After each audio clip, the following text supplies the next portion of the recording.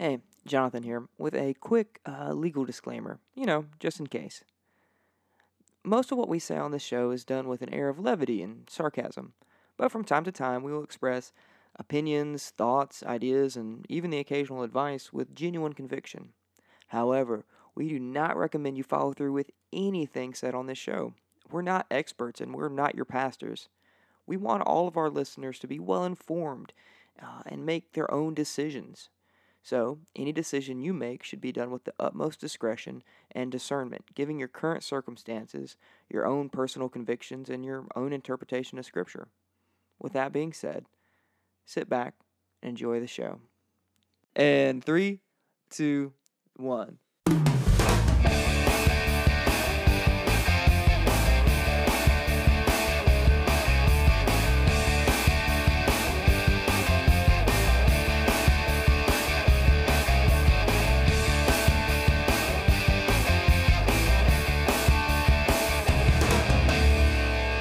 Well, hello and welcome to the Borderline Heretics podcast. I'm Jonathan. I'm Thomas. Rob. Yeah, joining us via Zoom, the wonders of technology. So we're continuing our discussion on the 7 deadly sins, or rather the 7 cardinal vices, as we like to refer them to. Last episode, we really explored what that meant, what a cardinal vice is, and why is it more appropriate to call them cardinal vices. Why is it appropriate to use that word cardinal, and why is it appropriate to use the word vice? I think we also use the word capital instead of cardinal. Both are kind of interchangeable. And so if you're confused on that terminology, obviously we're going to be kind of going back and forth, and we'll probably call it the deadly sins because that's just catchier anyways. I mean, why not? But if you're confused about that terminology or why we're discussing things like that, go back to the last episode where we discussed envy. We kind of really explored that terminology at the beginning of that episode, and we also just explored the history of these 7 deadly sins in the episode before that. And so if you're confused about any of that terminology, you want some more clarification, go back to those episodes and be sure to give those a listen. But today, our box of vices gave us the vice of sloth. And so that's what we're going to be talking about in this episode. And Rob, just a minute ago when we were doing some pre-prep, you were talking about a sermon illustration that you used. And that's very applicable to the situations that are going on in the world today. So do you mind just filling our audience in on that? Yeah. Sure. Well, the sermon I gave was on Matthew 25, 14 through 30, and the parable of the 3 talents. And so this boss goes on a journey, leaves his entire estate to these 3 servants of his. And you know how it goes. First guy's given 5, he doubles it, makes 10. Second guy's given 2, doubles it, makes 4. And then the third guy goes, buries it all in the ground, and just sits on it. And when the master comes back, the first 2 guys get called, oh, well done, good and faithful servant, enter into my joy. And the third servant comes to him and just starts launching all of these accusations at him. Well, you're a hard man. You reap where you don't sow, you gather where you don't plant. Basically accuses him of making his fortune off the backs of other people and calling him a liar and a cheat. And then he gives an excuse. Well, I was scared of you because you're such a terrible man. So I hid your money in the ground. Here's your money back. I want nothing to do with it. And essentially just hands him back what he had. And he calls him lazy and wicked. You are evil. You are lazy. You didn't even do the minimal of walking down to the bank and putting it in that so it could gain interest. And so he says, you are just so lazy, and you're trying to cover up for your own laziness. You have no excuse. And I used that. And so one of the things that I brought up is that this is essentially, we have, of course, Ukraine is being invaded right now and has been being invaded for a few days now. And the rest of the world, we're just left here watching all of Yeah. this happen, and almost as if it's almost as if we're watching television, going, "Oh, wonder what's going to be what those it's reality TV, what It's those Call of Duty in crazy real life.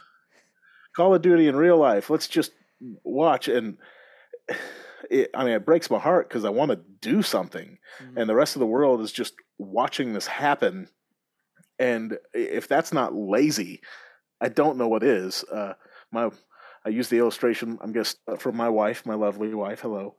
That it's like a bunch of frat guys seeing a guy getting beat up in the alley and saying, "Oh, that's not one of ours," and let's just keep walking. Yeah. And so, in that essence, are you being lazy? Are you refusing to do good? Because right now we're just watching the Ukraine get beat up, and we're just watching. Yeah. It's It, uh it, it's very so disheartening. Yeah. it's upsetting, Yeah. and they're pulling out one heck of a fight. Hmm. Oh Hmm. yeah, It's it's incredible. admirable. Um, yeah, so it's we can see this, and I don't know if anybody would call it sloth, and that's the crazy thing. I don't know if anybody would make that connection, but it there is a tie to this vice of sloth, and we're seeing it today. Well, just to put it frankly, when you bring it up, then it would dawn on people if they understood what you meant by sloth, because we have video of their first attack taking down the airport. Mm, It's not like they just walked in and safely took in everybody into custody and all they did was hold them at gunpoint. That's different. They straight up bombed. You can yeah, see the rockets coming in, straight up bombed the airport. They didn't come in peacefully. It was guns blazing, no regard for anybody. It was 10 civilians dead, last I saw. 10 One civilians of dead, 40 military individuals dead from that one of the attack. one of the most upsetting things I saw is a guy get bombed off a bicycle. Mm. They bombed a guy who was riding a bicycle. mm, But it's for that to happen and everyone to sit there and be like, we, we need to talk about this. We need some diplomacy here. We need to figure this out. We can't rush into things. Things might get bad. mm. Can't rush into things. It's Sorry. how can things get worse? Hey, it's important to find humor and levity in tough situations. I appreciate the joke, but You yeah. crazy. But yeah, and here's the thing, right? Like I've seen some really interesting takes on the situation, and this isn't a political podcast, so I'm not going to go into detail about. I mean, I would love to have a discussion with you guys about this at a later time, but it's not what we're here to Borderline do. politics. Borderline politics. Hey, new wing. Three guys that have absolutely no poli sci background. We're gonna talk about it. We're gonna figure it out. Um, um, but oh man, I lost it. No, here it goes. So obviously, there's some interesting takes to be had. But the thing is, the time for discussion was before. The time for action, the time to sort this all out has passed. Right? Things have gotten aggressive, and lives are being lost.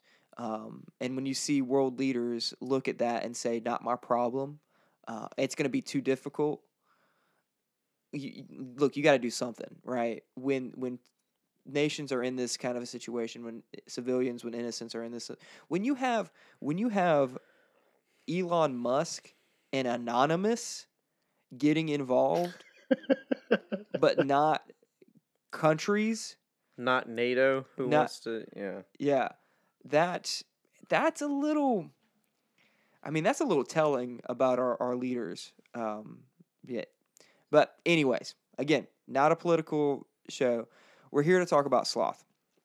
And so, as we've already discussed, a lot of people, unless you really point it out, wouldn't see this as sloth.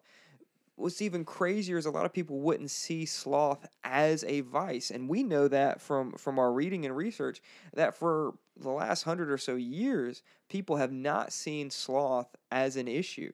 There was a quote in the book that Thomas and I are going through, Glittering Vices, by Rebecca DeYoung. In that book, she quotes a guy who said, "If sloth was the original sin, we'd all still be in paradise." And that's funny. That's it's funny because he misses so many points. But in a way, sloth kind of was the original sin. Adam, who was there with his Yep. wife, did nothing. So in a sense, sloth could be seen as an original sin or one of the original sins. Why do we have this misunderstanding? Why do we have this obviously it's obvious to us, but let's discuss this. Why is there this misunderstanding about sloth? Why do we tend to glorify it so much?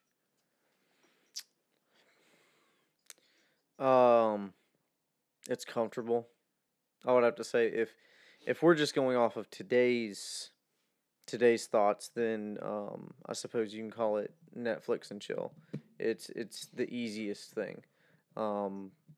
It's the idea of the Reddit community who wants to argue for not having to go to work anymore, or is that community has arguments saying that they won't go to work unless they get paid an exorbitant amount, or there's several other arguments in there. It's this desire to be as energy conserving as possible. And I suppose you could think of them, or they would think of themselves as Yoda-esque. Save my energy, I am, kind of a thing. But you see these people, and it's just like, well, you're not using your energy for anything, really. You just don't want to use any of your energy. You want to slump. You want to be a couch potato, and that's, I think, what most people view sloth as, is relaxing and not stressing out and falling back, and they associate the opposite being just doing a bunch of work and doing other things. But as we'll get into, that's kind of the other side of the coin with sloth, is filling your time up completely. And that may sound contradictory, but we'll get into that. Yeah. Well, I think it's kind of a knee-jerk reaction from an overworked culture. Is we worship productivity and advancement, progression. It's all about doing the next thing. What are you got to be doing something, and when everyone burns out at the end of the day, they go, okay, well, I need to rest. And well, you put the exact same amount of effort into saying you're going to rest as you do into being overworked. And so I'm going to do this 1,000% too. I'm just rest so hard, and you're missing the entire point. I'm going to rest even harder now. I mean, it's you lay awake at night going, sleep, dang it, sleep. Yeah. Why can't I go to sleep? I'm angry. Yeah. I'm really trying to rest. You're missing it. No. You don't understand rest. Knee-jerk reaction. Yeah. I think there's a lack of balance for sure. We have this culture that has valued industry, that has valued progress, that has valued productivity. And then we have these generational things where we're going to try and work towards retirement. David, in our Couch Confessions episode, was talking about that. Like, he's not looking forward to retirement. He doesn't want to retire. He wants to still be productive. But we've glorified that. Like, retire at 30, retire at 40. And then do what? And so there's this glorification of just being free, being easy. Because we don't know how to have balance. We can either overwork ourselves, and then we come back the other direction, like you were saying, just a knee-jerk reaction to, I'm just gonna do nothing. And we don't hold it in its proper place.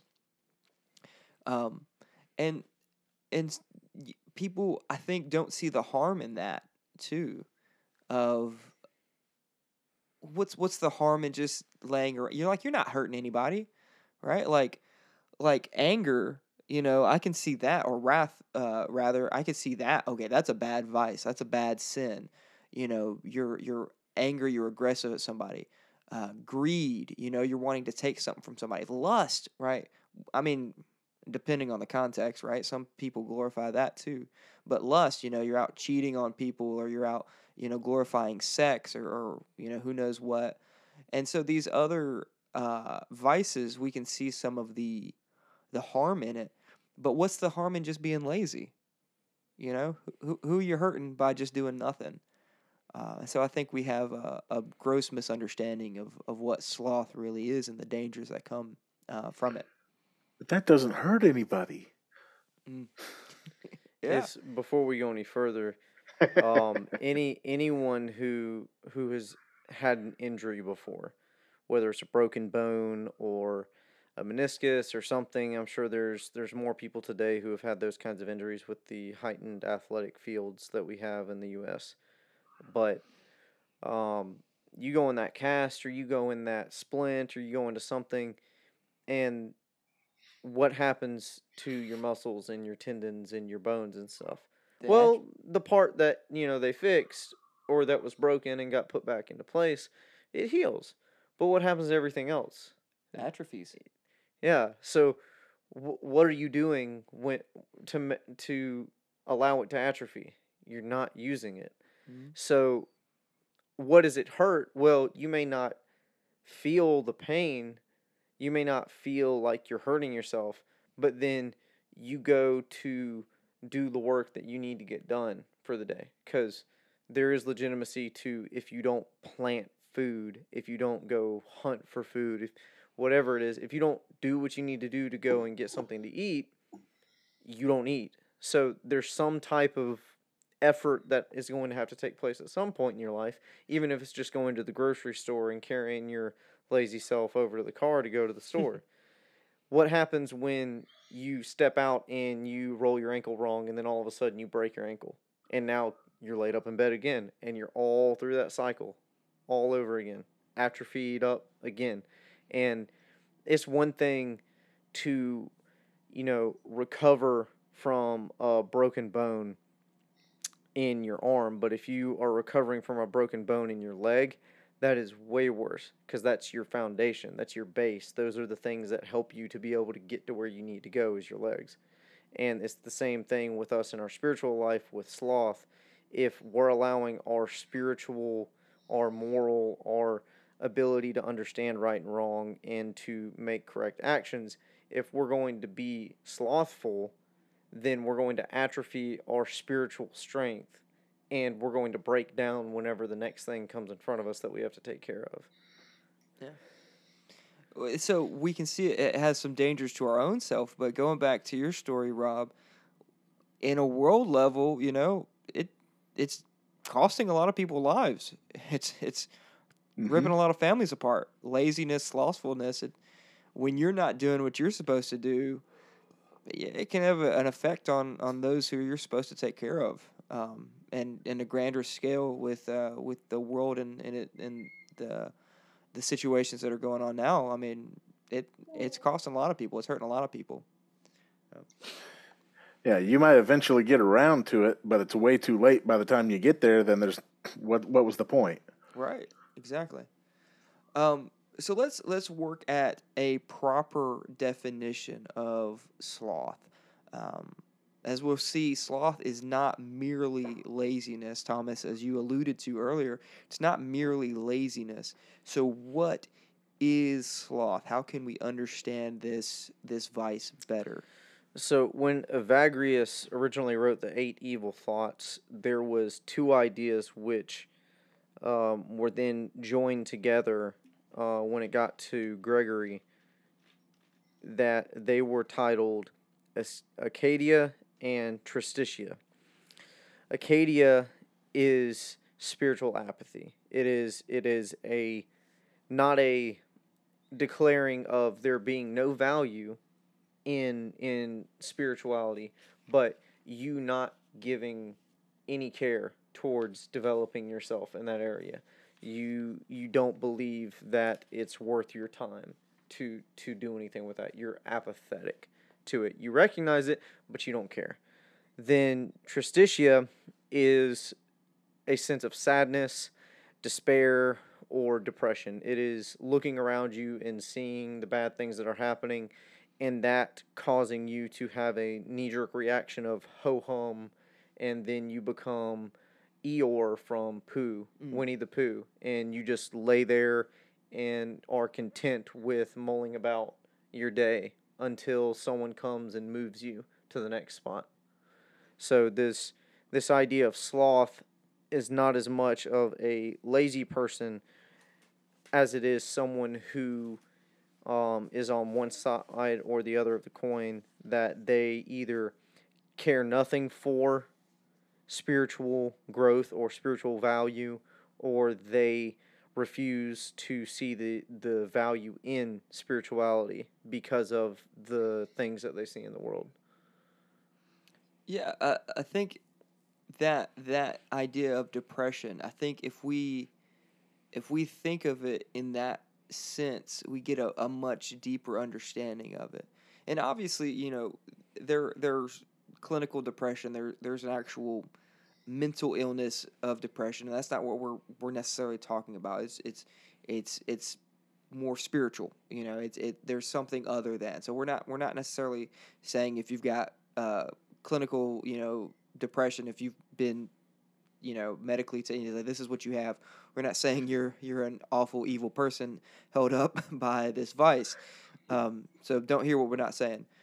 But by the way, I just want to interject there that uh, there are certain things out there that because our society is so obsessed with productivity and moving forward, uh, it may feel that if you actually sit down and take a break, you feel like you're being lazy because you're used to working and working and working. Uh, and, you know, it's long been, I've long held to the fact that if you don't take a break, you will break. Mm. And sometimes when you do break, when you're forced to take a break because something isn't working, this lifestyle doesn't work out for you, you're gonna feel lazy because you don't have that balance down. And so if you're hurt, if you have a disorder, I've been, you know, dealing with things like if you're a narcoleptic, you're just passing out in the middle of the day. Uh, don't we're not calling you lazy. You actually have a disorder, Mm. and if you don't know that you have something, you might get checked out. If it's really, really, really, really messing up your life, go get a diagnosis, check it out, and say, is this just me or what's going on? And so, sloth, I see, is something that you have actually, it is to a large extent willful. It's not that you just can't make it work. It's not just this, depressive state, even though that would probably come on accompany it. Mm. But it's something that is beyond that, that is a little more intentional into how you have structured your life and your spiritual walk. Yeah, that's a good word. Yeah. So yeah, please do not hear what we are saying, and because this is something that could easily be taken as we're beating you up, and we're not trying to. There's something deeper here, and I like that word you use, willful. What we talked about in that last episode, vices are patterns of life. They're things that you have whether thoughtfully or otherwise, you have intentionally done. They have been practiced a part of your life. Whether you've intentionally thought about, hey, I'm going to go be a sloth or not, you made decisions and it has become a pattern of your life. So yeah, it's something deeper. It's something spiritual, and it might accompany those other things, but that vice itself is something spiritual. So thank you for that word. Um, One of the things that with sloth, going back to that idea of depression, um, we know that for a lot of people who do suffer from actual clinically diagnosed depression, is that there is a numbness to them about certain things in life, certain emotions, certain feelings. There's a numbness there, and when we look at it in a sense of a vice, there is a spiritual numbness. So there's a numbness to the prodding of God. There is a numbness to the joys of serving. There's a numbness to pain that's going on in the world, right? You talk about there's the lack of love or lack of care there. And when you are trapped in the vice of sloth, there's a numbness to the world around us. We should be grieving at the situations that are in the world. We should be grieving at the state of lost souls around us. We should be grieving um, when we see people who are disobeying God for the sake of their souls. We should be grieving and hungry to see them come to know who God is. We should be hungry to become more and more like Christ. But when we are ridden with sloth, we are numb to these things, and they don't affect us anymore. We simply do not care about these things.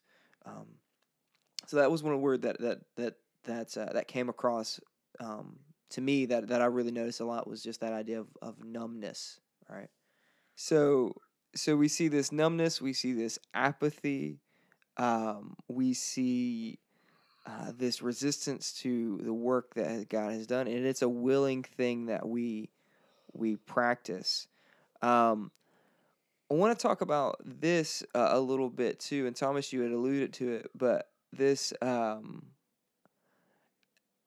So how does that translate to these two ideas? One of laziness, and the other one that you alluded to of busyness. All right, I think it's pretty easy to see how it works into laziness when we have this sloth, this vice of sloth. But how does it translate itself into busyness if we're numb to these things? How does busyness fit in? That can't be right, right?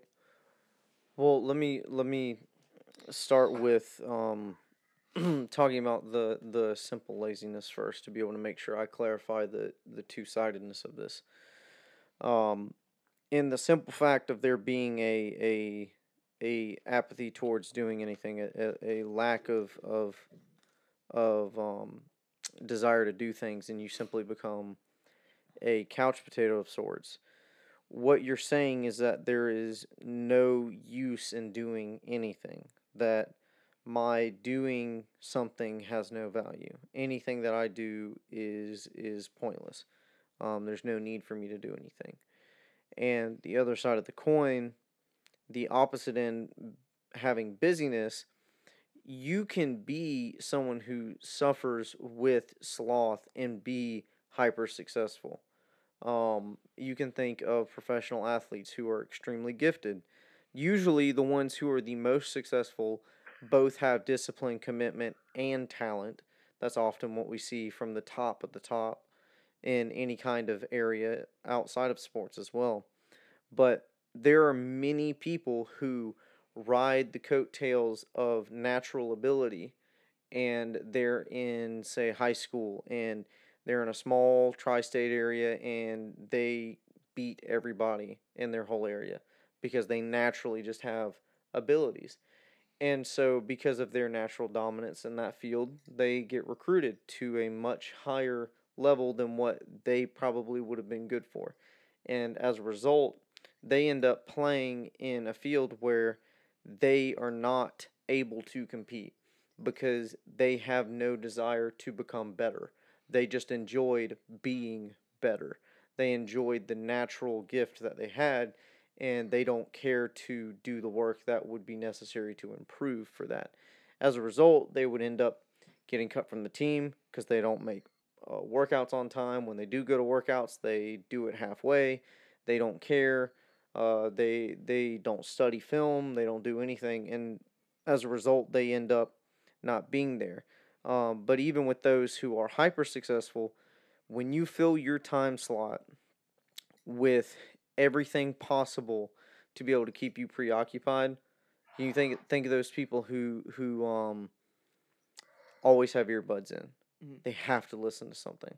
They can't have a moment of quiet. They have to be doing something. They can't sit still. They can't do anything. Those people are in a different way. They're avoiding doing anything that has to do with productivity. They're keeping busy. So I can be busy, quote unquote. I can be playing Fallout 4 all day, every day. I remember days where I've just sat in front of the TV and watched things all day. Granted, I was resting for most of it, but didn't need to spend as much time as I did, quote unquote, resting. And so as a result, I exceeded the time that was valuable for resting, and then I wasted and threw away the time that I had that would have been productive for whatever other things were available to me at the time.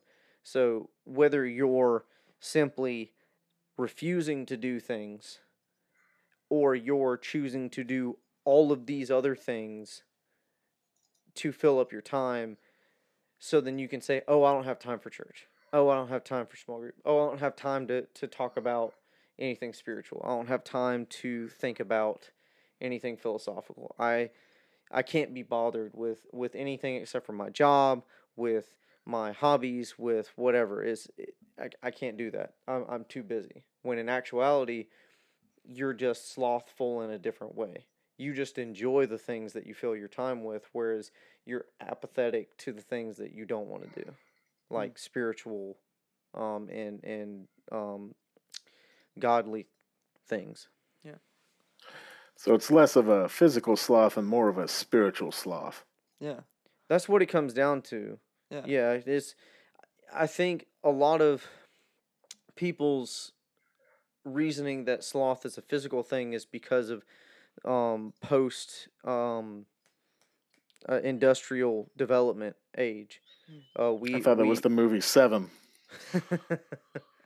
we Sloth. Ugh. they I Anyways. mean It's- they yeah. did a lot to depict sloth in the way they did, but I think that came out of the Industrial Revolution as well. Is but that just put it in front of more people's faces in a way, and so we have a culture that is caught up with productivity in a physical fashion. So our natural leaning is to define sloth as a physical laziness, a physical kind of thing, rather than understanding the motive behind it. Because lust and adultery are physical things, but Jesus didn't say, you can have all the naughty thoughts in your head you want as long as you don't do the thing. Mm. It's like, no, there's a reason why we have issue with people who are either wrapped up in or tempted to or outright outspoken pedophilia. It's the thoughts, it's the temptation, it's the desires. It's not the actions, though the actions are bad. If you can understand that the thoughts and the desires are bad, then you can get it at the root. A couple things I want to thank you. There are a couple things that just even in that I'm like, okay, I want to hit this, I want to hit this, I want to hit this. That I think you're absolutely right. In our today's context, we have that post-industrial mindset of it's what you do, it's a physical thing.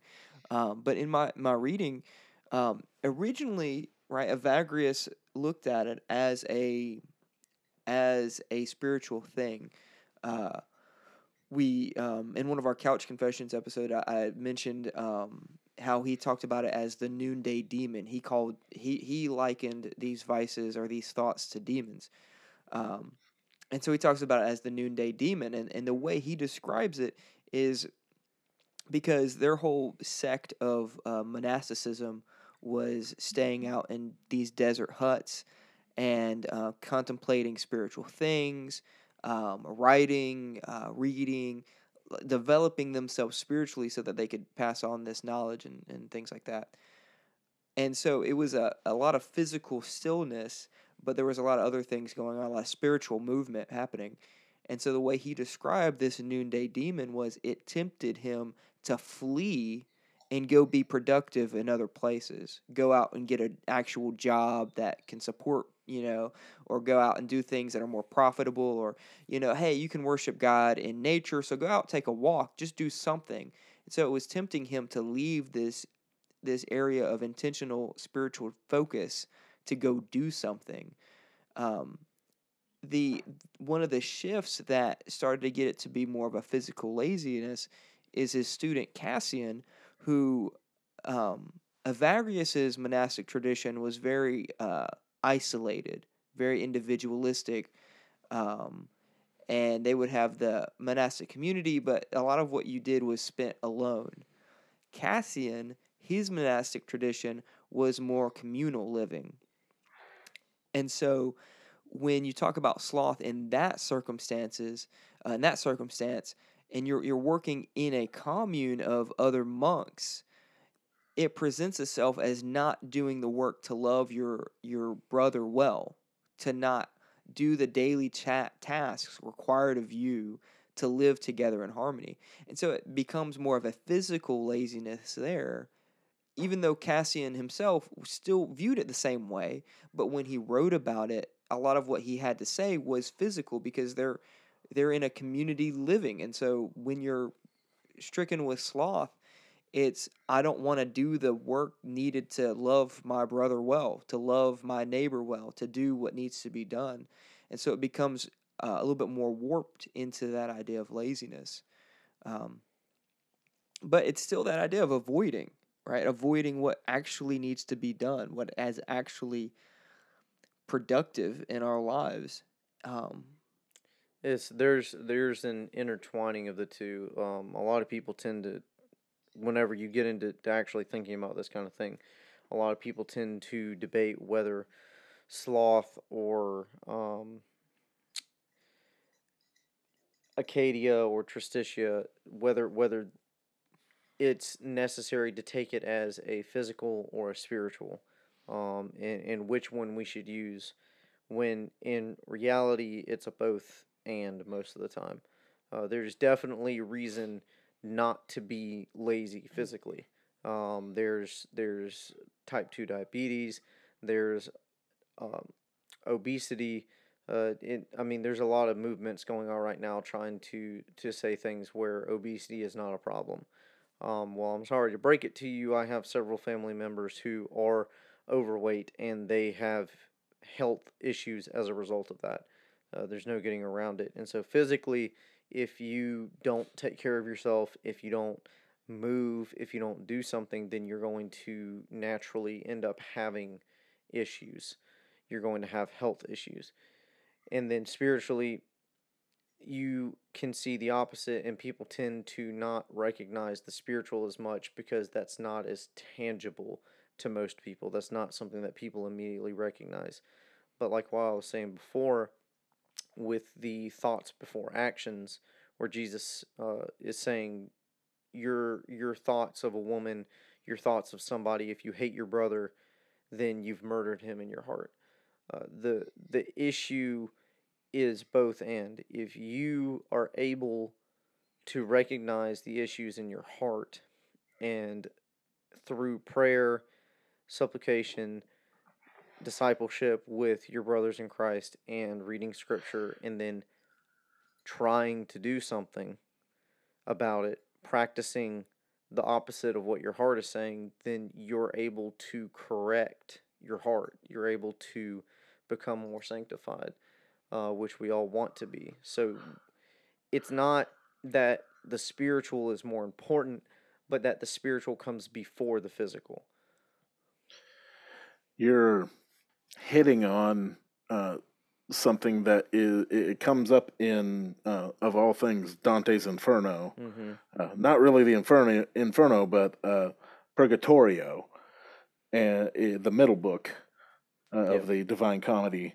And the whole thing about Dante is we have so much what I would call what was it, superstitious myth that comes from this it's actually a great work of literature, but it has a point and all of that, and so we would get lost in the artistry and miss really a lot of the other beauty of it. That what he's doing there is a work of art that has some kind of religious side to it, but it's not necessarily in and of itself a canonical or accurate thing. It's the work of art, but in the middle of Purgatorio, I think it's Canto.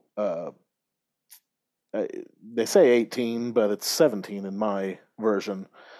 He comes across this fourth circle of uh, purgatory uh, called the Slothful, and it's interesting that okay, slothful for being a vice or a deadly sin. Dante doesn't put it in hell; he puts it in purgatory, Yeah. and he is making the commentary that okay, these people who did not uh, do something, they're on this terrace. They're kind of running around, and because they were so lazy and slothful, they're what they have to do now is they have to run across this terrace basically with a lot of zeal and fervor, shouting, slothful things, kind of what they did against it, and uh, he is saying that these we're trying to make up for these vices by shouting virtues. We're trying to change our hearts to one day be accepted into heaven. I mean that all of that is a bunch of hooey, but Mm. it's meant to teach us that okay, how do you change these behaviors? There's still a chance for you to turn around. What do you do with this? How do you change slothful behavior? And you have to stop looking at these vices and you have to fight them with these virtues. You have to change your entire way that you approach life. You have to change essentially your mindset and your lifestyle in order to counteract this, because it is like a black hole. It will just suck you in Mm. and keep you there. Yeah. And I think it's very fascinating that he puts this in there to say, okay, they now have to run around and basically do the exact opposite in order to shake them out of it. Mm. I want to get to that. How do we fix it? But I want to explore this. You use that word black hole, um, and I think this is important too because it's interesting, right? He puts it in purgatory, so obviously he thinks of it as not quite as strong of a vice as say wrath or lust or greed or anything like that. But that word black hole, right? I think that being slothful is extremely dangerous. I think, and Thomas, you and I talked about this a little bit earlier this week, but I think it's up there with pride as a potential root of these. I mean, if we look at pride, if we accept that pride is the kind of chief, the general of these vices, the queen of the vices. Um, if sloth isn't actually the queen, isn't actually the chieftain of these vices, it's a number two. I would say, um, and I think it's because that idea of a black hole, like it sucks you in, and it leads to all these other vices, or it can. Um, it is a refusal to change. It is a willing refusal to do the work that is required of you as a believer. Um, and I mean, just to make a quick note on something you had said earlier, Thomas, was um, if you're struck with this vice of sloth, and you're one of those who fill it with busyness. So you're on the you're on the busy side of sloth. You are avoiding that spiritual change. You're avoiding that growth. You're avoiding that hard work by filling your life. And then when you have a moment to try and rest, you can't even do that because it drives you mad. You can't keep your earbuds out of your head because that's going to cause you to actually think about what's wrong. It causes you to actually have to consider maybe maybe I'm doing this wrong, and you don't want to face that. It's avoiding, and so you can't rest. You can't truly rest because that puts you in a state of confronting, I am not who I need to be. I need to do something to change, and I don't want to do that. Consider this. Well, Go ahead, Rob. I was going to say, just you mentioned the person who has to have their earbuds in their head and they're constantly listening to something. Now, I mean, not that I don't love my music and take it everywhere with me, but what you're referring to there is this person is actively avoiding dealing with their Mm-hmm. own thoughts, Exactly. and uh, so it's you wonder why everyone says all of their great ideas come to them while they're in the shower. Well, that's a place where you kind of have to take the earbuds out. Although, my wife got me a nice little shower plug on, so I can just plug the music into the shower. But uh, it's things happen while you're in the bathroom, on the toilet. It's the only places where you have mental peace because the rest of your life has been so structured with all of this other noise. And you wonder why you go and you lay at night and try to go to sleep, and all of a sudden you can't sleep because your brain is racing 100 miles an hour, and that's because you haven't allowed time to process it in the day. Yeah, and we have people who, and I mean, I'm one of them. I love my Bob Ross. He helps me fall asleep. But we have people who now cannot go to sleep. I mean, I can go to sleep without Bob Ross. I don't like to, but I can. Um, but but we have people who will not, who has to have music on to go to sleep, who has to have the TV on, who cannot turn the TV off before they go to sleep Yeah. because it's noise and they need It's that noise. Let me give another example. I play a lot of disc golf, and I'm trying to be somewhat competent with that to be able to play in tournaments. Who knows what level I can get to with that, but um, there are people who will wear, and I think this is in ball golf too, but it's more strictly regulated than with disc golf. But there are people who will Disc wear. golf is regulated? Yes, there's To some believe degree, it. actually. I Yeah. honestly did not know that. Yes. I'm sorry. They have a full on professional league. The Las Vegas Challenge It's, is currently being wrapped up today, if I'm not mistaken, with the final round. It's not even on the Ocho. It's like on legitimate Yes, networks. there's several players who have sponsorships through companies that manufacture discs and those who manufacture other goods and other things, and they have multi-million-dollar contracts. It's crazy. Man, I need to apologize to the youth pastors.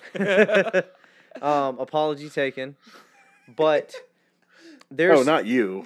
Well, okay. He doesn't care about hurting your feelings. Anyway, Thank you. Sorry, I've derailed this long enough. you're Continue.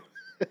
But there's guys that go out there and play, and they straight up will not remove their earbuds if they're in a tournament or if they're doing something, because like, oh man, I can't focus without my music playing while I'm out there. I'm like, if you seriously lack the ability to go out and compete, to be able to do something competently and at least be effective moderately at what you claim to practice and to spend most of your life doing, and you can't do that without having music, having something to occupy your mind, then you lack the discipline to be able to truly be successful. And that's, please don't take this the wrong way if any of you are, because there's some people who enjoy it and they like it and it helps them focus. I'm not saying that you can't be successful and have that, but if you get that taken away and you can't be successful and you lose the ability to be able to compete all of a sudden, then you have an issue there. And that gets at what you're bringing up, Jonathan, with this idea that we have to constantly be consumed because we don't have the discipline to be able to act out the things that are necessary, the valuable things in our lives, whether that's something simple, recreation disc golf, where you just need to focus to be able to throw the shot right and ignore the squirrel that ran across in front of you, or if it's making sure you focus on saying the correct thing to your wife, or whether you're counseling somebody and you need to make sure that you're quiet enough and you don't say too much, or whatever it is. There's so many different ways to where discipline is necessary in so many different facets. And if we need a crutch to help us do that, then what happens when that crutch breaks? There's so much here, and I mean, the more we talk about it, the more I'm convinced that this is such a pervasive thing. I'll be honest. I know this isn't couch confessions.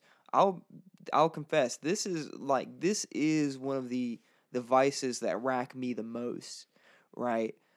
I I I often have an issue with getting that internal motivation to do the work that I need to get done. And a practical level, a spiritual level, there are so many times where I really have to fight to say that, no, this is what's important. You've got to do it. Even if it's hard, it's harder not to do it. It'll be harder in the long run not to do this thing.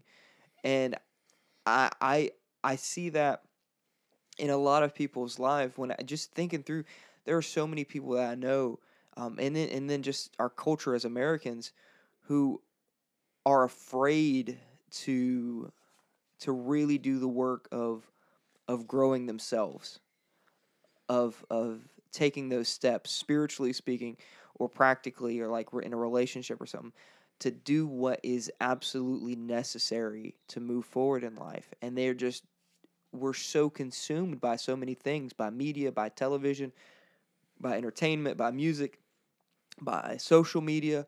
We're consumed by all these distractions, and we've gotten to that point because we don't want to do the work that's required of us, the work to be a human being, to be a follower of Christ, to be who we're meant to be. We're just overloading ourselves with all this nonsense that we don't need. Maybe some of it's good. Maybe there are good things that we're doing, but they're not the best thing. And we are consuming ourselves with that so that we avoid the truly hard work of changing and growing into who we need to be. I have heard a term uh, somewhere else, and they were basically referring to our media, calling things pseudo events. As in, you look at a 24-hour news station, and there's a certain point where, yeah, they start creating the news because they need something to fill the void because there's not interesting things actually happening. Mm-hmm. So they pretend like something's interesting and cover it as if it's news. And it said half the time they're covering themselves of, well, there is an announcement supposed to come out tomorrow. So we're going to, tell you about the announcement so that you know the announcement before the announcement. And you go, this isn't like, I look at this and I go, this isn't news. This isn't anything interesting. And if you look, most of the stuff in our society, it's just filled with this stuff that is a pseudo event. It's not actually anything that you really should be concerned or focused about, but somebody's trying to convince you that it needs to take up brain space and you need to be concerned about it. I want to confront this idea of sloth being co-equal or superior to pride in its I guess in its negative effect. Consider this: if you find someone who is um, prone to slothfulness, imagine somebody who is in their comfortable place and who is where they are, or they're in their routine, they're in their habit. Both sides of the coin here, either doing nothing or having their schedule being fulfilled like normal and taking up all the time that they plan to take up. What happens when the lazy person is asked to do something? They get ticked off. I can tell you, and it's a trope, it's a joke. As soon as you sit down, someone calls your name. As soon as That's you the sit worst. down, your mom asks you, "Can you take the trash out?" You get ticked off. I mean, Yeah. it's frustrating. You're like, I was about to sit I down. just sat down. Mm-hmm. And then what the other person say, they're on their route back home, or they're in the middle of trying to get a task done. This is also me. Um, Someone comes up to them and either causes you to be inefficient, or causes you to have to go slower, or you have to wait to even do the thing that you want to. Someone cuts you off. You get stuck at a light that you wouldn't have gotten stuck at if you had the person in front of you actually go when the light turned green to begin with. So you have all of these things, and so it promotes you to anger, wrath. Like I said, you get aggravated. Um, you get a temptation towards doing things that are not necessarily good things. You want to fill your time with something, so you see filling your time through means of lust and adultery. You're just like, I need to do something, and so you end up getting whatever kind of temptation. You're just like, oh, that's something to do. Let's go and do it. Or the lazy person, and that person not doing anything, and then their eye gets caught by the next Hardee's commercial, and all of a sudden that unravels into something. It could be lust or gluttony. You've seen Yeah. those commercials. They're Gluttony too. Yeah, every time lust you or see gluttony. a couch potato, usually is made up of what they eat. It's just eating a bag of chips while they're sitting there. Gluttony happens. And when you're moving around all the time, people who travel a lot, truck drivers, they're working all the time, but they eat a ton of fast food and they don't have any kind of limits. Some of them are really good, but a lot of truck drivers I've met, they're not in the best shape in the world. And Round is a shape. yes, it is. You're correct. 360 degrees of a shape. Yeah, But don't attack me. there was no point. I wasn't making a point at you. But I can continue to illustrate the other sins here, but out of all of the sins to struggle with primarily, I would not choose sloth, because if you come into resting in a habit of acedia or tristitia, then you will be vulnerable to everything else that will come at you, even the things that you may not have a leaning towards being vulnerable to in the idea of seven deadly sins. So it's like when Rome began getting to its peak and everyone got comfortable. And so what happened? Military all of a sudden wasn't as important. They were telling the stories of old victories to be able to prop themselves up as great. They were nitpicking at each other and fighting. Yep. Politicians were no longer looking to be able to serve the people well. They were looking to be able to become comfortable and to take care of what was theirs. So the economy would be affected negatively from that. People were no longer expected to be productive in good ways, not overproductive. And so they began looking towards means of overeating and gluttony and all other kinds of debaucherous things, filling their time with things that are not productive or useful.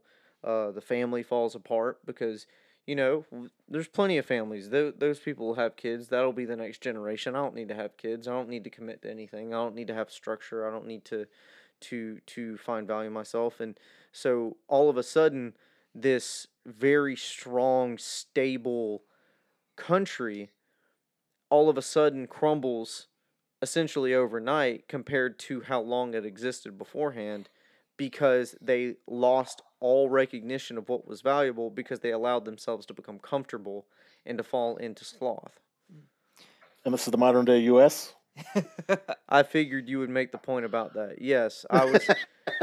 I hope those of you who are listening can make those connections before Rob had to even make that connection, because that's what we're going through right now. I mean, yeah, I'm slow on the uptake, so if I catch it. You use that word comfortable, and that really is it. Whatever is comfortable, that's the route we're going to take. Those who are slothful don't fight against the current. Yep. Path of least resistance. That's it. They are not salmon. Yeah. Mm-hmm. You had mentioned the seven deadly the movie Seven and the depiction of sloth in Seven, but you remember the depiction of sloth in Full Metal Alchemist? Yeah. Yeah, he's a freight train. He is a jack dude. He's the biggest character in that, and he's this immovable object. He's a titan. Like, you would not expect this depiction of sloth, and I think they really hit on something in that as an anime, right? Who's not necessarily steeped in. They're religious... not even Western either. They don't have the heavy influence of this idea or thought. They don't have heavy Catholic roots over there. Right. And so, but they depict Sloth as a juggernaut, right? X-Men juggernaut, right? You cannot stop him. Once he gets going, he's not stopping. It's that path of least resistance. And so when we have that in our life, when we're in a situation that is comfortable, we're going to go towards that. In relationships, right? That idea of it leading to lust and adultery. It takes work to love your wife well, to sacrifice for your wife, to change who you are, to be a better husband, right? But that lady next door, she doesn't want you to change. She likes you just how you are. And that's easy, right? in that could be applied to so many situations in our life. Cooking a good healthy meal and sacrificing overeating, going out and doing your groceries and getting something that's actually going to be beneficial to your life, that's tough. That's tough. That takes extra effort. Now, it takes effort to get out into your car and drive down to Hardee's, but it takes a little bit less effort than just than actually cooking a meal. And it's going to cost you financially more to go get fast food, but the effort is going to be different. And it's going to be a routine that you're comfortable with, and so it's going to lead to these other things. So that word "comfortable," that's really what it is. Yes. And you're kind of hitting on the fact that it seems that sloth, out of all of the others, seems more like a magnet for the other, vices to come in and just be run rampant. Yeah. Because either you don't have the willpower or you don't want the willpower to get up and to do the effort to get it, or you're so distracted you don't see it. Your defenses are not up. Yep. And so they just invite themselves in and play havoc on your life. Yep. It's the red carpet that lays out the path for all the other vices to follow. It literally is doing the opposite of what we think sloth to be. This segues really nicely though. There's an idea called flow state that I've done a lot of looking into and I've personally experienced in a couple different fashions. And flow state began in the surfing community, and it is best understood as you being in the most optimal zone in which you have to physically and intentionally process, you have to intentionally think about what actions you're going to take, and you're challenged enough to where you're not being understimulated, to where you're not bored of what you're doing. And this connects into this, and I'll explain. When we are understanding that we have certain things and practices that we need to do, for us spiritually as Christians, sacraments are one of those things. Prayer is one of those things. Meeting with other believers is one of those things. Reading scripture is also one of those things. When we do those things and we work on them and we get scripture understood in our heart and we have knowledge and memorization of it and we have the wisdom and applicability of life being implemented from all of that we've done, then we have prepared ourselves to be able to have the knowledge and capacity for doing the actions that we need to be able to do. Think of it as any top level athlete or any stand up comedian or any body who is going into an environment where it is not going to be the same exact thing every time they go out there. You may have a game plan, but that doesn't mean there's not a heckler. That doesn't mean they don't have a new defense to throw at you. That you always have to have something to be able to work around what's going to come in front of you. And athletically, that's more my thing. So I can remember playing basketball in high school before I got hurt. And whenever we got into a game with a team who was either slightly better or around our strength competitively, I would find myself getting to a point where I, honest to God, could not hear anybody around me until there was a timeout or something. I wouldn't hear the crowd. I wouldn't hear the other team. I wouldn't have anything to recognize except for what was most important in the moment, playing the game. And those were my best games that I ever had because I was in the zone essentially to where I was only acting upon the things that were most important. There was a gap, I threw the pass. There was an opening, I took the shot. There was a cut, so I went and covered it. When I was doing those things, it wasn't because I was naturally gifted, but because I trained myself and I practiced and I gave myself the skill sets to be able to be ready for when those opportunities came. I had enough stamina to be able to run as much as I needed to. I was able to handle the ball and to be able to see and understand the defense. And for us as Christians, when we have all the things I mentioned before with scripture and prayer and sacrament and understanding, you can add in knowing the culture and knowing the people who you're going to be interacting with. When you understand that enough and you've practiced enough and you've prayed enough and you have your spiritual grounding, then when you go out there and go into those things, you don't have to worry about, oh, should I have passed it or should I have shot it? Should I do this or should I do that? Because it's in those instances that you all of a sudden don't act, and then something happens and you don't even have a chance to make a reaction to it because you stopped and thought about it rather than having the actionable ability to it. So with sloth, here's the connection. With sloth, we are setting ourselves up to not even have a chance of operating at a modicum of acceptable levels in our environments that we're going into every day. And usually we know exactly what environment we're going into. We're not going to have a new defense coming at us. We're not going to have a heckler in the crowd saying something to us. We're going to have the same people saying the same things, the same arguments being given to us, the same tactics being used day in and day out. But because we don't study, we don't pray, we don't have discussion like we're having right now with each other, we're not doing these things. And so we're not prepared to be able to just understand what's going on, and then we just act on it. Because when you don't know those things, then you're too worried about trying to understand the situation rather than being able to act upon the situation. There's an interesting connection here. In that moment of flow state, it's this interesting contrast because life is about balance.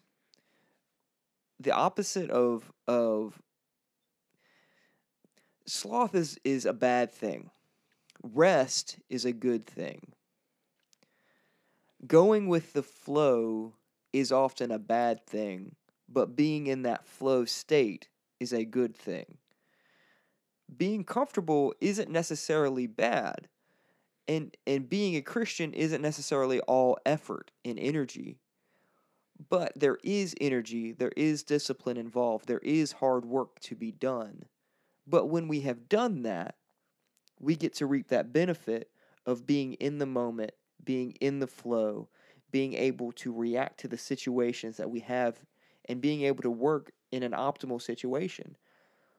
Christ says, "My burden is easy, my yoke is light." That's because he bears the weight. He's the one who gives us that will, that drive in us. It's his spirit in us that gives us the strength, gives us the ability and the desire, to do what Christ has called us to do. But that doesn't mean that there's not still work for us to do, that we're not still supposed to work out our salvation with fear and trembling. So it's this both and of there is effort, there is energy, there is discipline that is required, but ultimately it's the Holy Spirit in us that works. So that when we're in those moments, we don't have to worry about what we're going to say or what we're going to do, because the Holy Spirit will give us those words, will give us that ability, will give us that. But it takes practice beforehand. You couldn't have gone into those flow state moments in basketball if you had not done that work beforehand. But in that moment, I bet that was one of the most freeing, one of the most enjoyable things that you've experienced. I know me, I mean, this has happened to me as a musician before, but I don't really hang my hat on being the best of musicians. I didn't always have the best discipline in practicing. But I know many more times preaching or teaching where that has happened to me, where I've done that hard work of learning, of understanding, of preparation. And then in the moment, it's not work. It comes, just kind of outflows. And I'm sure, Rob, you can share some experience about that too, but Yeah.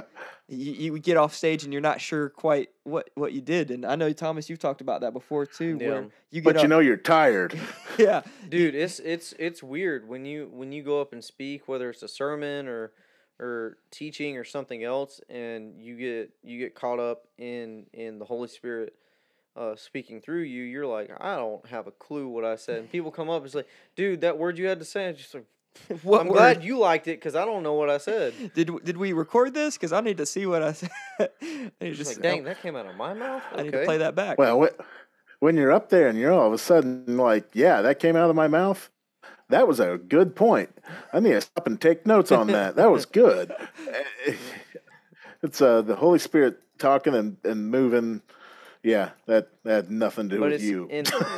and it's the Holy Spirit can do works whether or not you're prepared. Yes. But when you diligently prepare yourself, then you You're are not an going obstacle. yeah, you're going to be more often having those experiences and being able to be most productive. Cuz I can use a really cruddy wrench to be able to do a job. But if I have a brand new, clean, or I have an old wrench that was just taken care of and it's not rusty and I don't have to do a bunch of stuff with it to make it work, well, guess what? The one that's taken care of is going to be a whole lot more useful and successful. And that's similar with us. The more that we're taking care of ourselves and pursuing discipline and avoiding sloth, then we're going to naturally be a more usable, useful tool in the hands of the Holy Spirit. My parents used to have, and they might still have it up, used to have a little plaque in our house growing up that was just sitting on the wall. And all it said was, plan ahead. It wasn't raining when Noah built the ark. Mm. Mm. I like it. Um, That's awesome. Facebook reminded me of a quote that I shared. I mean, years ago. It's from Dr. David Jeremiah, and it was, plan like it all depends on you, but pray like it all depends on God. And it's that balancing act of you got to do the work, but also the Holy Spirit does the work. It's a complicated thing, but it's essential. So, Well, I've just noticed personally that whatever skills you might have developed in your life that you think are useless, the Lord's going to find a way to use them. Nothing is waste. And so the more prepared and equipped you are for just about anything, the more he is going to be able to use through you. And so it's not that he's not going to use you, it changes how he uses you. so before we get into some practical ways to avoid sloth or to remove sloth from our life, was there anything that we left on the table? Was there anything in the research, anything in your reading, anything that has come up in this discussion that we'd be remiss if we didn't say? Was there anything we left on the table? Yeah, I know I've got a good bit of notes here. I'm not going to go through all those, but just wanted to give that opportunity before we kind of wrap up with more practical application here. Thomas Aquinas said is quoted in his Summa Theologica, his summary of theology, saying a version of the divine good in us, in his description of sloth. That's how he describes it, and that gets to an idea that I found to be part of the reason that I'm now finding sloth to be more deadly than pride is, because if you lack the ability to recognize that which is valuable, if you have an aversion to the divine good in yourself or others, then you are going to have no care at all for defending anything because you don't recognize the value in it. And so we, as Christians, will naturally have a far more condemning feeling, a far more conscious sense about us whenever we are in a position where we know our lack of effort in a situation is wrong. There is a reason why most people say if they see someone getting beat up and they have the ability to do something, that they're going to go and step in. Now, it's ignorant if you're a tiny little person and you see 2 6'8" men beating someone else up. Do you have much of a chance of doing anything? Unless Didn't you're stop Steve Rogers. Nope.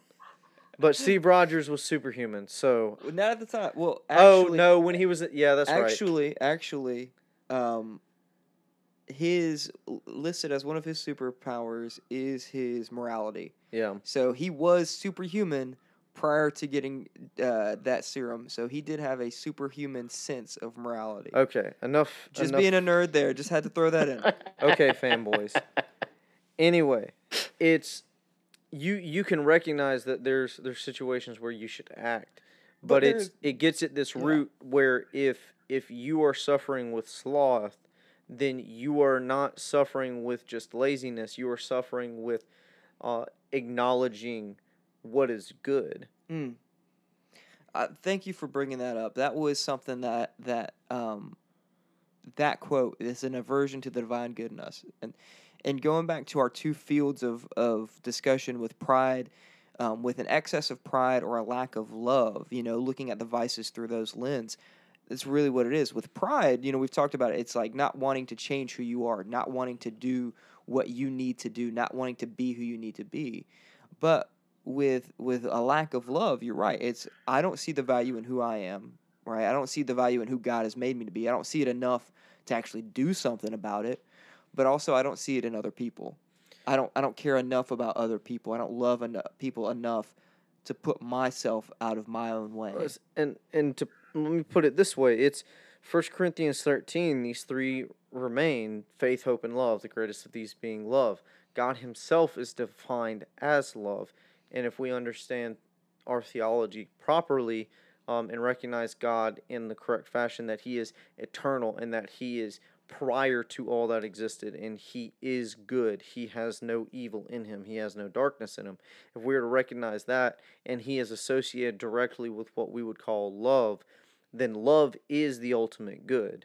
Because what are we expected to do as Christians? To love our neighbor as ourselves and love God and love our enemies. Jesus took it even further, saying love our enemies. So to have a lack in recognizing good means that you don't recognize God. You don't recognize love. And that's going to get into a lot of my thoughts in the application of this.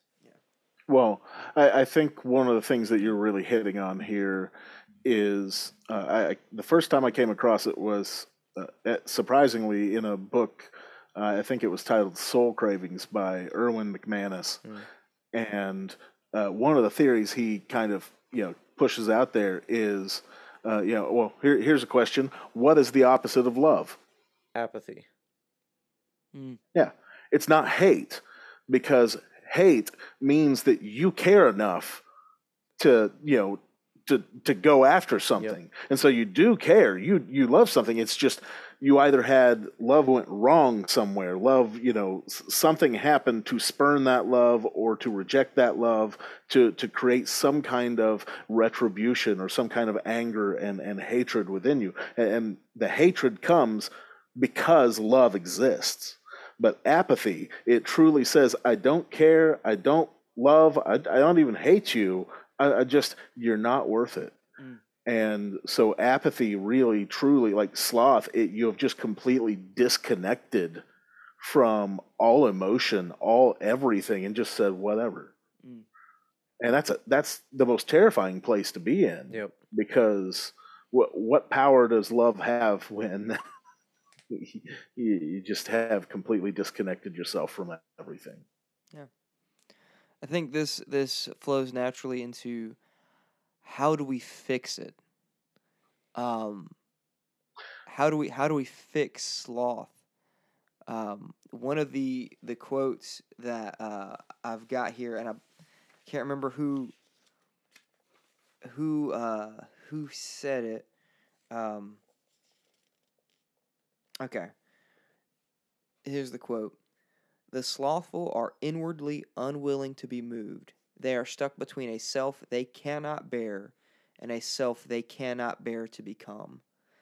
And so it's this trap there's an unwillingness to do anything, but you have to do something to get out of it.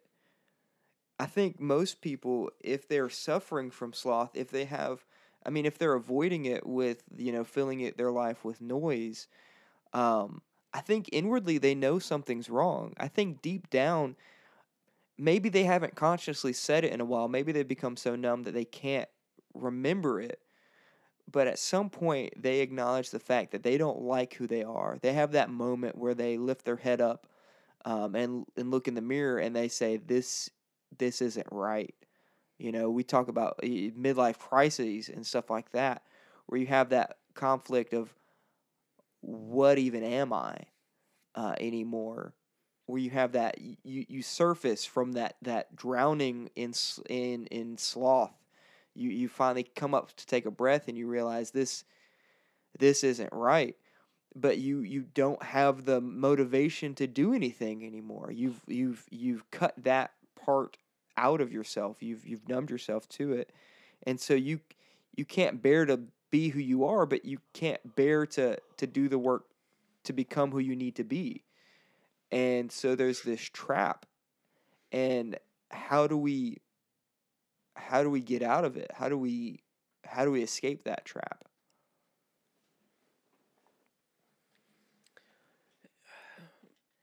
I think in order to know personally how we should be able to escape this trap, we have to understand what kind of trap we're in. And if this is an idea in which we are apathetic to love, we are apathetic to God, to truth, then what we're saying is that we believe in one of two worldviews, and that is naturalism or postmodernism.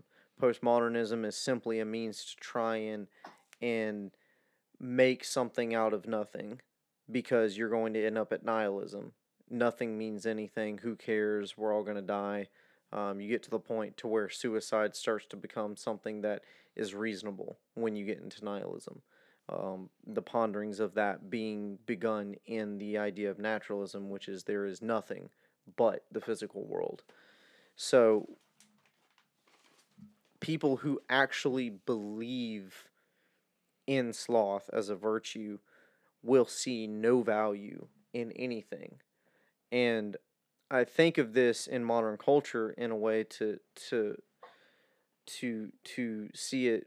We have two terms. One that used to be more negative. One is a vagabond. That tends to be viewed more positively today, at least less negatively. Fancifully. Yeah. And the other one is a what was it? I told you. It's enjoying going place to place, wanderlust. Yeah, wanderlust. So wanderlust and vagabond are very malleable terms now. They go together very well.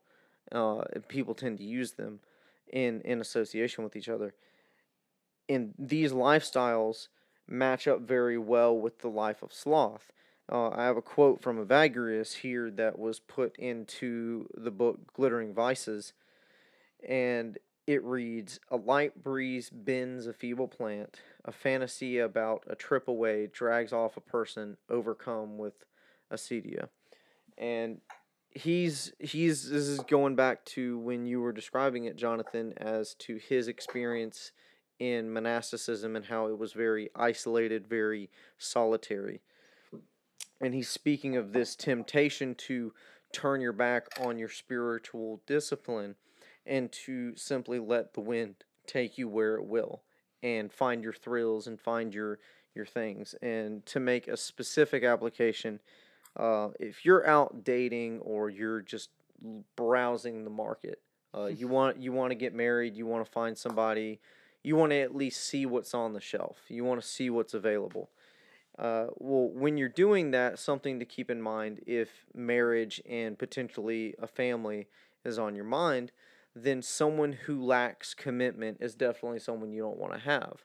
So a precursor that you could find, and I've experienced this with someone who I dated, is that if you find someone who idolizes or fantasizes over the idea of wanderlust and the idea of being, a vagabond. There's a guy in Roman era, back when Alexander the Great was the emperor. His name is Diogenes, and he was known as the guy who first held up sloth as a virtue. He lived homeless on the streets, out of a barrel. He was often depicted in paintings and such, living in a barrel with dogs and other such. And he would make quips. Think of him as like a more liberal Ben Shapiro, essentially. Poning everybody, even Alexander the Great, because when Alexander the Great, more liberal. yeah. Alexander the Great came to him asking him, he's like, I'll give you whatever you want if you can share some of your wisdom. And he's just like, just get out of my light. You're ruining my suntan. and apparently Alexander learned something from that. I don't know.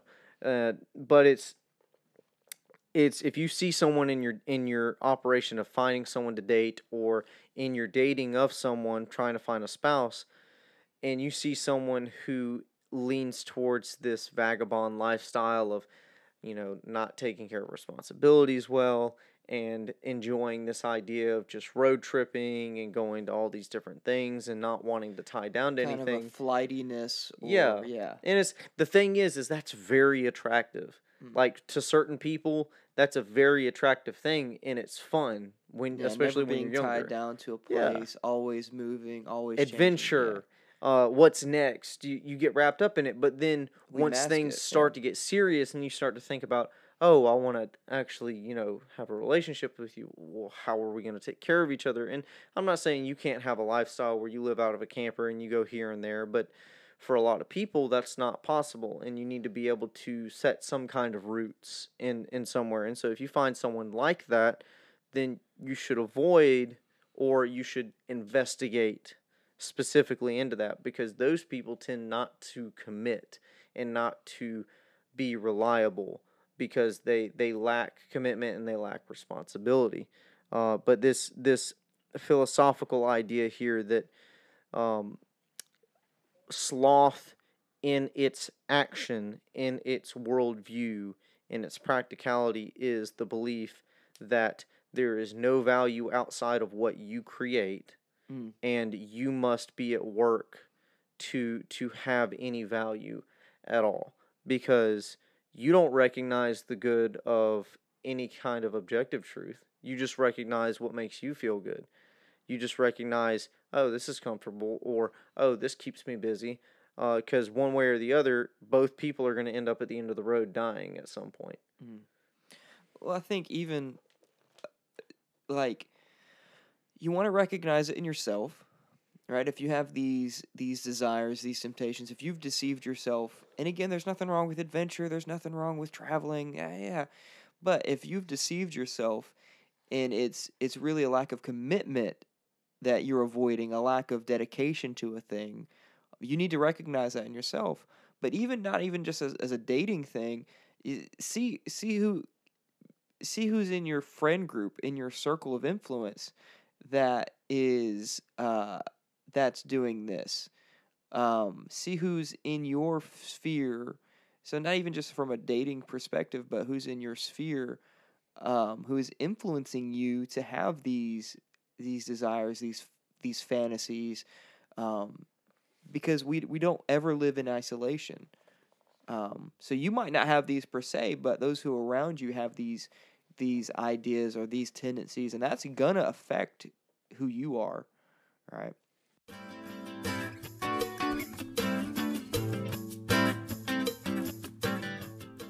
Hey, so right before Rob had to jump out of the call, his mic had started getting really staticky, but he was tying what Thomas had said, what Thomas and I had said, and giving a very strong warning how it applies to marriage.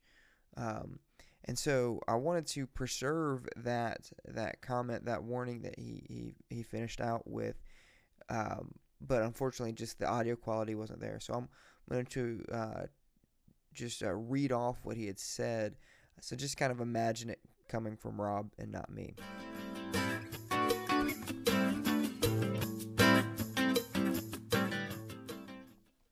And for the married people, you talk about midlife crisis or all this. People in their marriage, they sit there and start compromising their marriage because they start having these fantasies. Well, if I was not in this situation with all these things that are tying me down, and basically they're having some issues or some problems that they don't want to deal with. They get into some ordeal where they say, well, this isn't working, and I'm kind of bored, and they're looking for all these other options because instead of dealing with the issues that they need to deal with and just sludging through and doing the work, which is really the only way out of this, you do the work.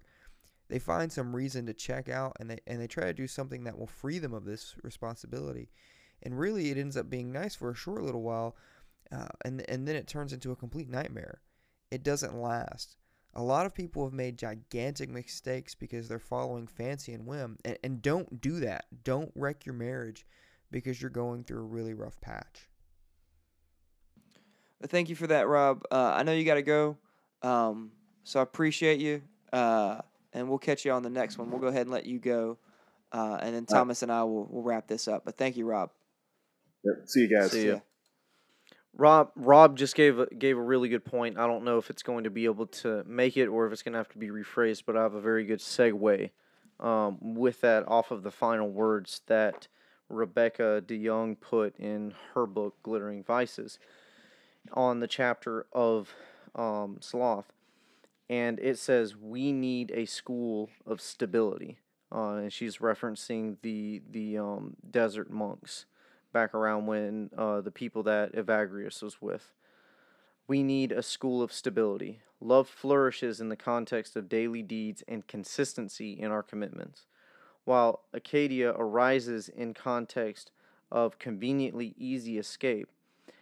As one prayerful petitioner put it, forgive me for letting love die when it demands action in order to live. As the desert fathers knew, when acedia oppresses, we must stay the course, resisting the temptation to flee, in mind or in body, in the face of love's demands. Acedia wants the easy way out.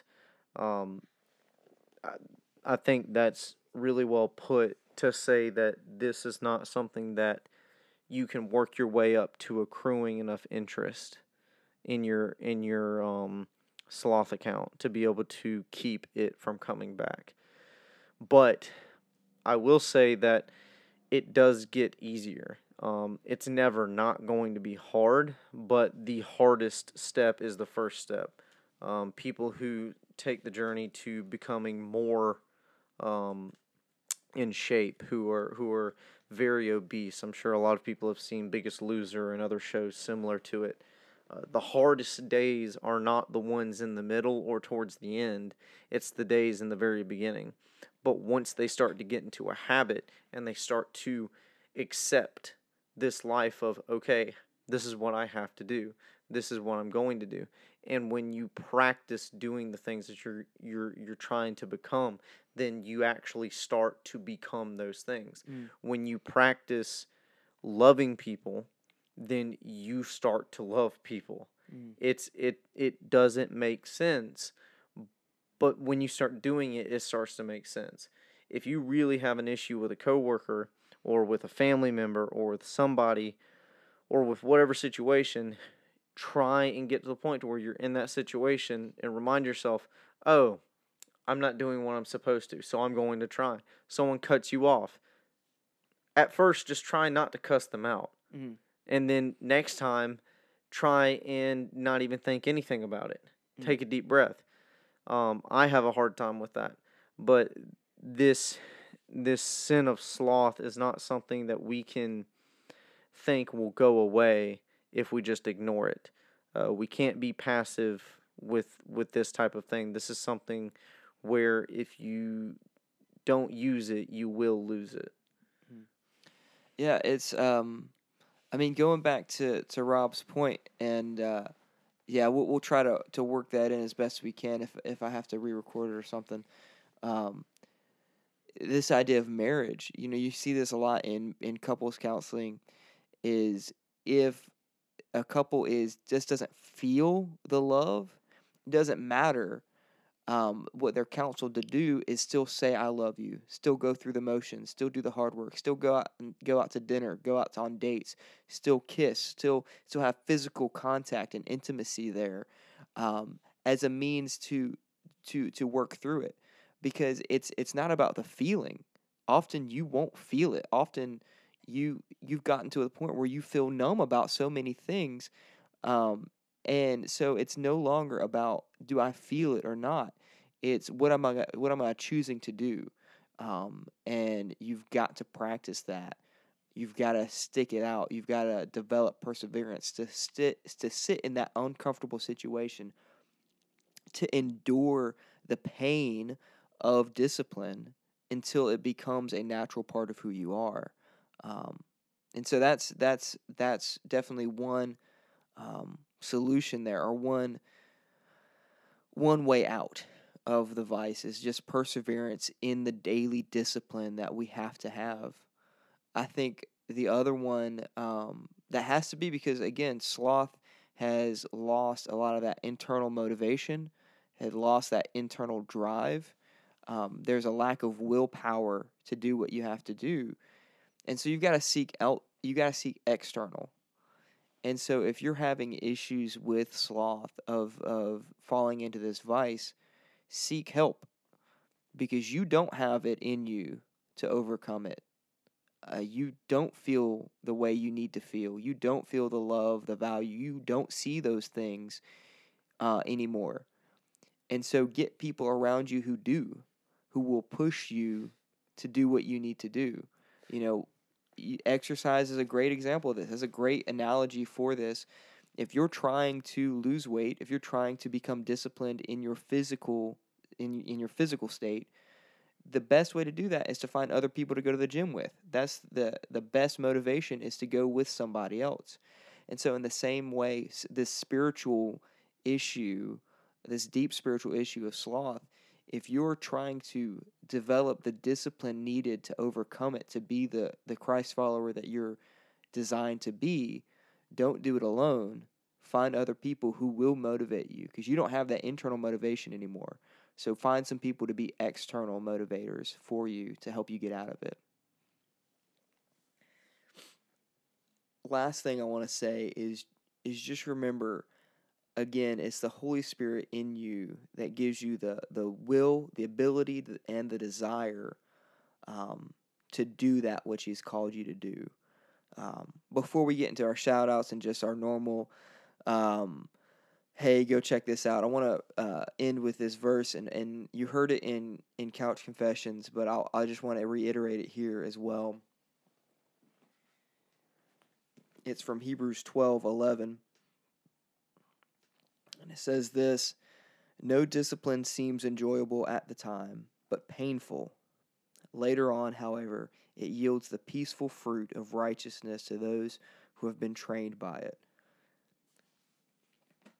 It is hard to overcome these things. And maybe sloth isn't your particular vice. Maybe it's something else. But it's still going to take discipline to overcome it. It's still going to take training to overcome it. And that training will be painful. And it won't be enjoyable. But if we're consistent with it, it will yield the peaceful fruit, that righteousness, the fruit of the Spirit in us. And that's what we desire.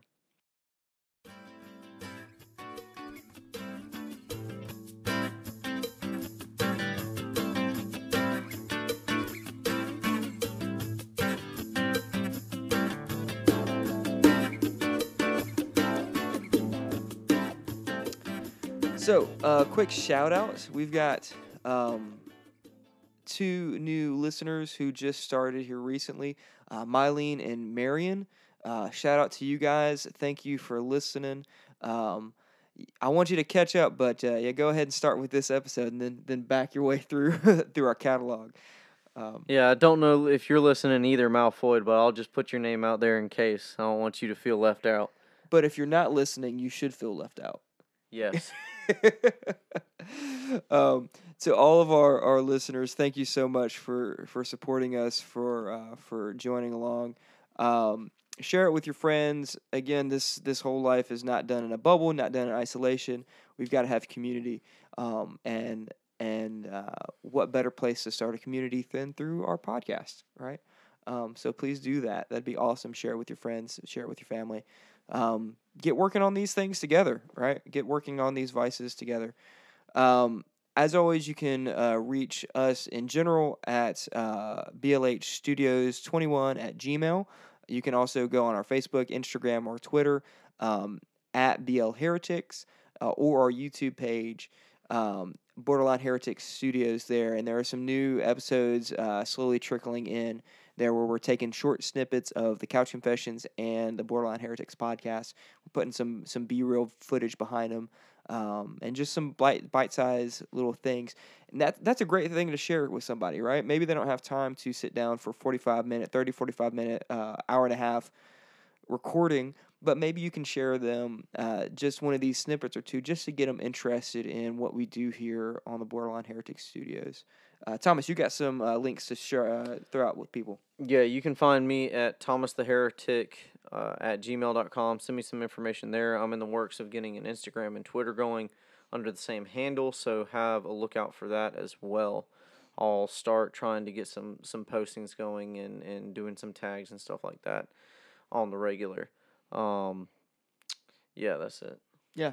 We've got, hopefully, if we can get our ducks in a row and we're not foiled by this vice of sloth, we've got a couple shows, hopefully, going to be starting up by the end of this quarter, maybe sometime in the next quarter. But we're looking to do that to expand our studios in that regard. Before we wrap up, let's pick out our next vice. All right. Oh, I can't do that. You got to pick it out. I saw the top one.